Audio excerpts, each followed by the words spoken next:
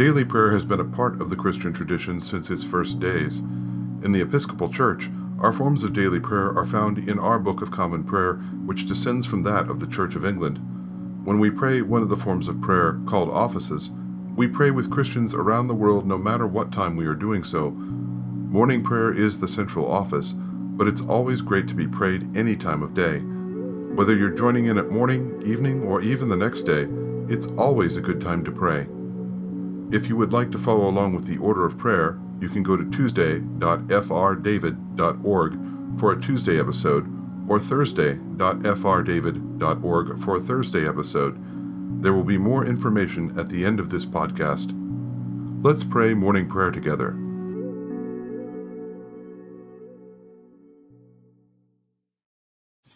Hi there, and welcome to worship for August 10th, 2021.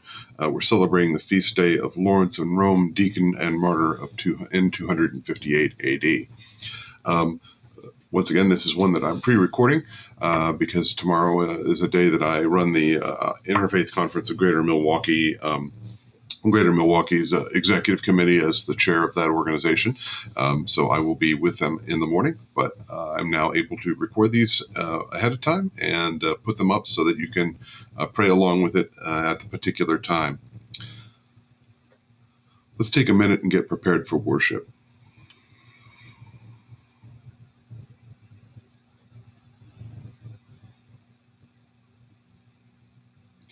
Send out your light and your truth that they may lead me, and bring me to your holy hill and to your dwelling. Let us confess our sins against God and our neighbor.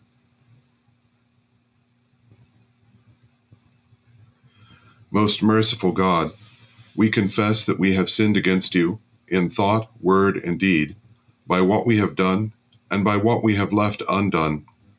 We have not loved you with our whole heart. We have not loved our neighbors as ourselves. We are truly sorry, and we humbly repent.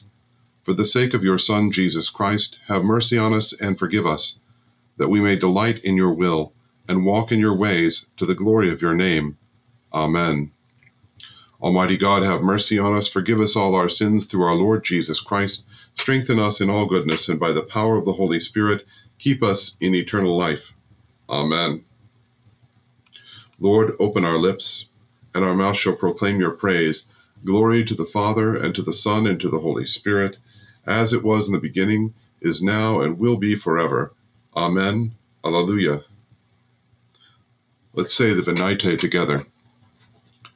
Worship the Lord in the beauty of holiness. Come, let us adore him. Come, let us sing to the Lord. Let us shout for joy to the rock of our salvation. Let us come before his presence with thanksgiving, and raise a loud shout to him with psalms. For the Lord is a great God, and a great King above all gods.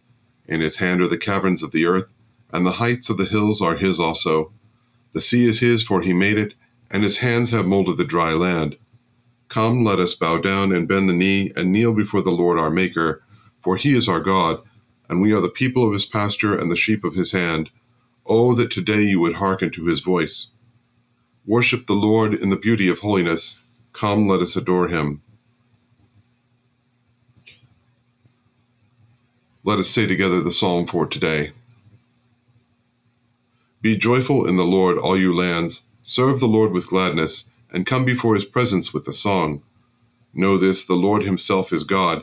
He himself has made us, and we are his. We are his people and the sheep of his pasture. Enter his gates with thanksgiving. Go into his courts with praise. Give thanks to him and call upon his name. For the Lord is good. His mercy is everlasting, and his faithfulness endures from age to age. Glory to the Father, and to the Son, and to the Holy Spirit, as it was in the beginning, is now, and will be forever. Amen. A reading from the Gospel according to Mark. Jesus left that place and went beyond the Jordan and into the region of Judea. Crowds gathered around him again, and as usual he taught them. Some Pharisees came, and trying to test him, they asked, "Does the law allow a man to divorce his wife?" Jesus answered, "What did Moses command you?" They said, "Moses allowed a man to write a divorce certificate and to divorce his wife." Jesus said to them, "He wrote this commandment for you because of your unyielding hearts. At the beginning of creation, God made them male and female. Because of this, a man should leave his father and mother and be joined together with his wife, and the two will be one flesh. So they are no longer two, but one flesh. Therefore humans must not pull apart what God has put asunder. Inside the house, the disciples asked him again about this. He said to them, "Whoever divorces his wife and marries another commits adultery against her, and if a wife divorces her husband and marries another, she commits adultery." People were bringing children to Jesus so that he would bless them, but the disciples scolded them. When Jesus saw this, he grew angry and said to them, "Allow the children to come to me. Don't forbid them, because God's kingdom belongs to people like these children. I assure you that whoever doesn't welcome God's kingdom like a child will never enter it." Then he hugged the children and blessed them. The word of the Lord. Thanks be to God. Let's say together the song of praise. Glory to you, Lord God of our fathers. You are worthy of praise. Glory to you. Glory to you for the radiance of your holy name. We will praise you and highly exalt you forever. Glory to you in the splendor of your temple. On the throne of your majesty, glory to you. Glory to you seated between the cherubim. We will praise you and highly exalt you forever. Glory to you beholding the depths. In the high vault of heaven, glory to you. Glory to you, Father, Son, and Holy Spirit. We will praise you and highly exalt you forever. Well, beloved, today, as my meditation, I'm going to read the reading from Lawrence of Rome and then do some commentary upon the gospel reading today. So this is the reading from Lesser Feasts and Fasts 2018 for Lawrence of Rome. Lawrence the deacon was martyred at Rome during a persecution initiated in 254 by the Emperor Valerian, aimed primarily at clergy and laity of the upper classes. Both of his parents, Orencio and Potentia, had been martyred earlier, but he had been spared in the first wave of persecution and was subsequently ordained to the diaconate. On August 4th, 258, Pope Sixtus II and his 7 deacons were apprehended in the Roman catacombs and summarily executed, except for the archdeacon Lawrence, who was martyred on the 10th. Ambrose relates a tradition that the prefect demanded information from Lawrence about the church's treasures, since as archdeacon he had the primary responsibility for distributing alms to the poor and needy. Lawrence asked for several days to gather all of the wealth together, during which time he worked quickly to give everything away to those in need.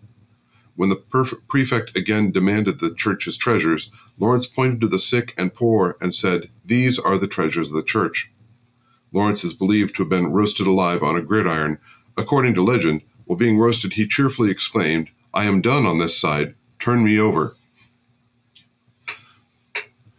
So, the similarity between this and the gospel lesson, the thing that's going on here, is the exercise of power. That's not readily apparent in the Gospels.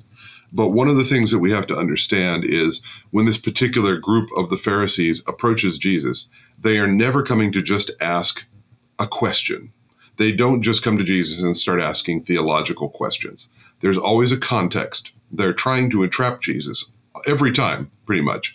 So and there's a division in the Pharisees. You actually have some like individual Pharisees who seem to come to Jesus and ask some real questions and have real theological debates.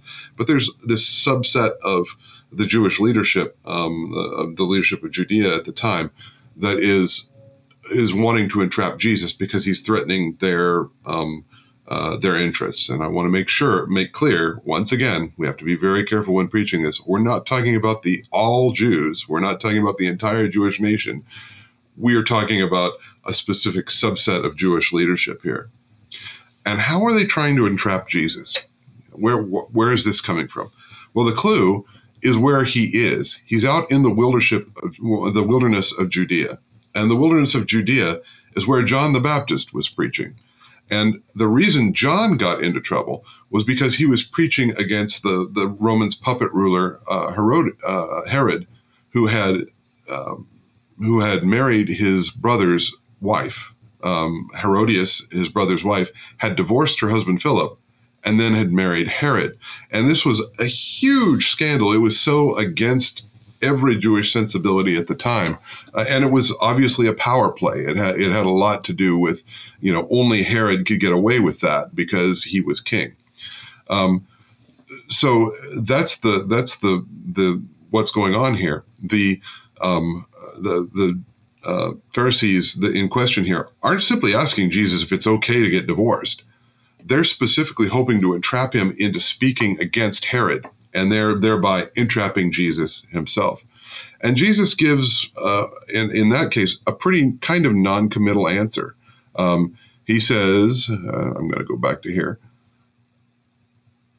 He does the whole thing about the beginning of creation. God made them male and female. They're no longer two but one flesh. Therefore, humans must not pull apart what God has put together. That's something we use in the marriage liturgy. Now, so he kind of avoids the trap by not answering the question directly. Then when they're back in the house, the disciples ask him again about that, and he gives a more direct answer, but it's still tied to the original question. And we know that because he says, whoever divorces a wife and marries another commits adultery against her. And if a wife divorces her husband and marries another, she commits adultery. Now, under Jewish law at the time, women can't divorce their husbands.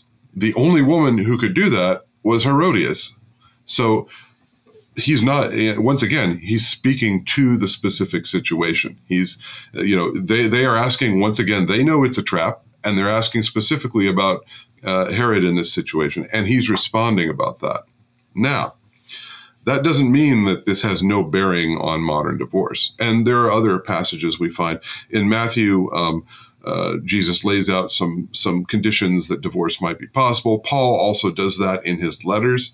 So it's not an open and shut case just because of this one passage in John. But what he's laying forward is this idea that marriage is something that just isn't dissolved, something that isn't just dissolved because somebody wants out of it. You have to understand that at this time, marriage is largely a property transaction. It's an alliance between families. When a man divorces a woman, because that's the only option, unless you happen to be Herodias, when a man divorces a woman, it's often for material gain. You found another wife who has more money, or has a better standing in the community, and you'd rather be allied with their family. So you issue a writ of divorce, and this quite often means ruin for the woman and any children she has, either by that or by a previous marriage where the person died, but where the spouse died. This means ruin for people. And put that into context with what's going on afterwards. After we get through this whole divorce discussion, the whole thing about children. Children have a different value to the Romans than they do to us. The Romans see children as having value, and they love them. I would never say they don't. But they also don't see them in kind of this special class that we do, as people who need to be protected and nurtured. They're basically just small humans that have many of the same expectations laid on them as adults. Jesus is pushing in a different direction. He's saying there's simplicity. The way that children encounter the world is not a disadvantage. It's the way that you're supposed to encounter the kingdom of God. And so the way that that Herod and many of the other people who are pursuing divorce at the time are going through this is directly against that idea. It's for material gain. It's a way to kind of plow through people and forget all that and simply move forward for your own gain. There is no question that divorce is a difficult thing. There also is no question that as I often tell people when I'm doing counseling, getting divorced doesn't mean, especially if you have children, it certainly does not mean you have nothing left to do with that person. And in some ways, once you're married, and especially if there are children involved, that person is going to be involved in your life for the rest of your life. There is a bond that is built there that simply cannot be taken away and is going to come back and be part of that relationship over and over, no matter when you get divorced or how you go about doing that. But on the other hand, I think it's pretty clear that Jesus wouldn't want somebody to stay in a relationship that is abusive, just simply because of some reading of this particular passage of John, kind of ignoring the stuff from Matthew or from Paul. It's one of those areas that is still a little bit gray, despite reading this here. because this is specifically in a context that is talking about King Herod. And what we draw forward from that is this kind of beautiful thing that Jesus talks about when he's talking to the Pharisees, that in the beginning, God created us for relationship. We're created for a relationship. We form those relationships. And when we form those relationships, we're no longer the same person we were when we were two separate people. And that's really kind of the commonality of that. And the destruction of that relationship, whether it's something, whether it's like intentional for gain in the way that we have in implied in the gospel today, or whether it's just simply because the relationship has died, or whether it's for really good reason, it always causes pain. There's always pain involved in it. It's never just a moral neutral. There's always lots and lots of trauma involved and things like that. So what Jesus is trying to do here is to make people say to people, stop. Think about what you're doing. It's not just, Moses gave you a way to do this, but that doesn't mean it's a good thing. Think, because it's not the original intention of God for relationships to be shattered. Amen.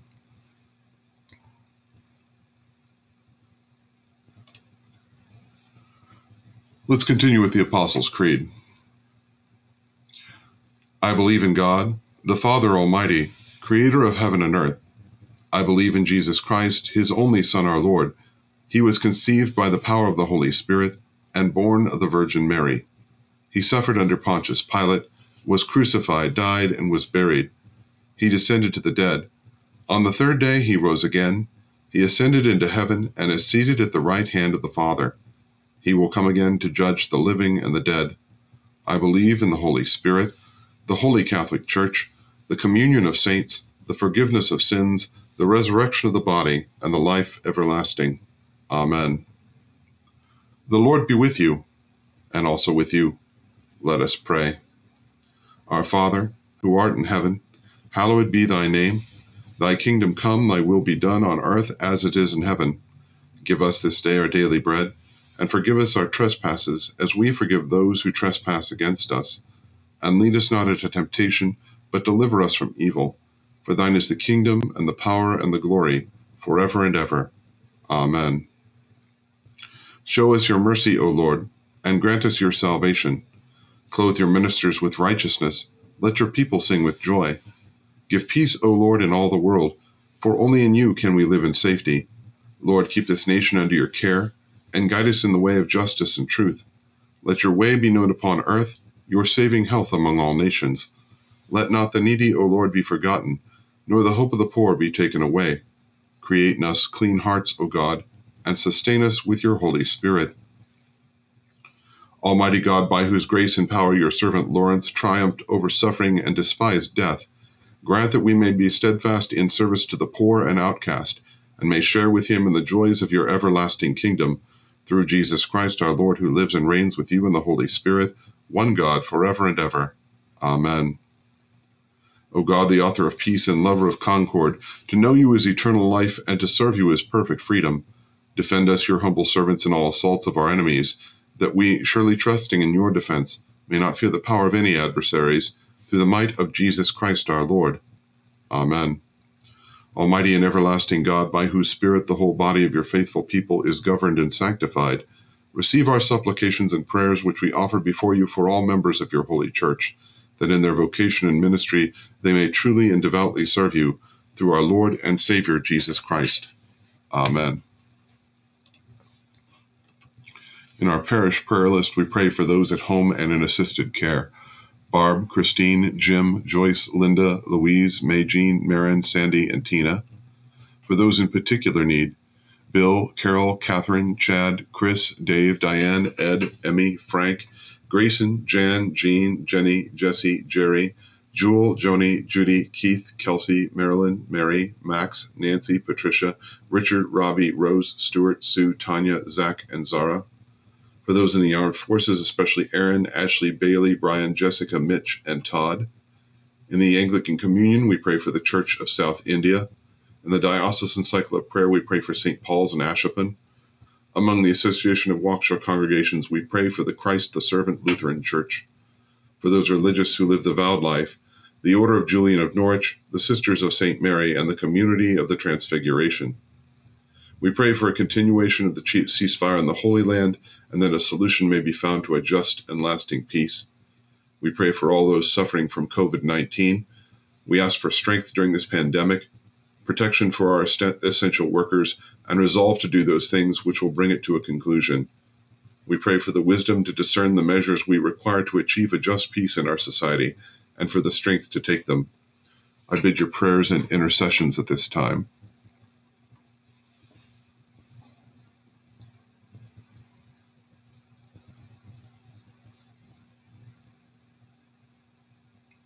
Let's say together the general thanksgiving. Almighty God, Father of all mercies, we, your unworthy servants, give you humble thanks for all your goodness and loving kindness to us and to all whom you have made. We bless you for our creation, preservation, and all the blessings of this life, but above all for your immeasurable love and the redemption of the world by our Lord Jesus Christ, for the means of grace and for the hope of glory. And we pray, give us such an awareness of your mercies, that with truly thankful hearts we may show forth your praise, not only with our lips, but in our lives, by giving up ourselves to your service, and by walking before you in holiness and righteousness all our days. Through Jesus Christ our Lord, to whom with you and the Holy Spirit be honor and glory throughout all ages. Amen. Almighty God, you have given us grace at this time with one accord to make our common supplication to you, and you have promised through your old beloved Son that when 2 or 3 are gathered together in his name, you will be in the midst of them. Fulfill now, O Lord, our desires and petitions as may be best for us, granting us in this world knowledge of your truth, and in the age to come life everlasting. Amen. Let us bless the Lord. Thanks be to God. May the God of hope fill us with all joy and peace in believing, through the power of the Holy Spirit. Amen. Thank you for joining us for prayer. Whatever time you're joining us for this particular prayer is always good any time of the day. As we continue to struggle with the COVID-19 pandemic, particularly the Delta variant, as it becomes more of a problem for children, ask you to continue to do everything you can to help stop the spread of it, which includes talking to your primary care doctor about vaccination if you have not already gotten a vaccination, and wearing a mask when you're indoors in public. We'll be back on Thursday. Until we see you again, God bless. This has been a production of St. Matthias Episcopal Church in Waukesha, Wisconsin. If you'd like to get in touch with us, you can find more information on how to contact us at our website at http://www.stmathiasonline.org. That's www.stmathiasonline.org. Thank you and have a blessed day.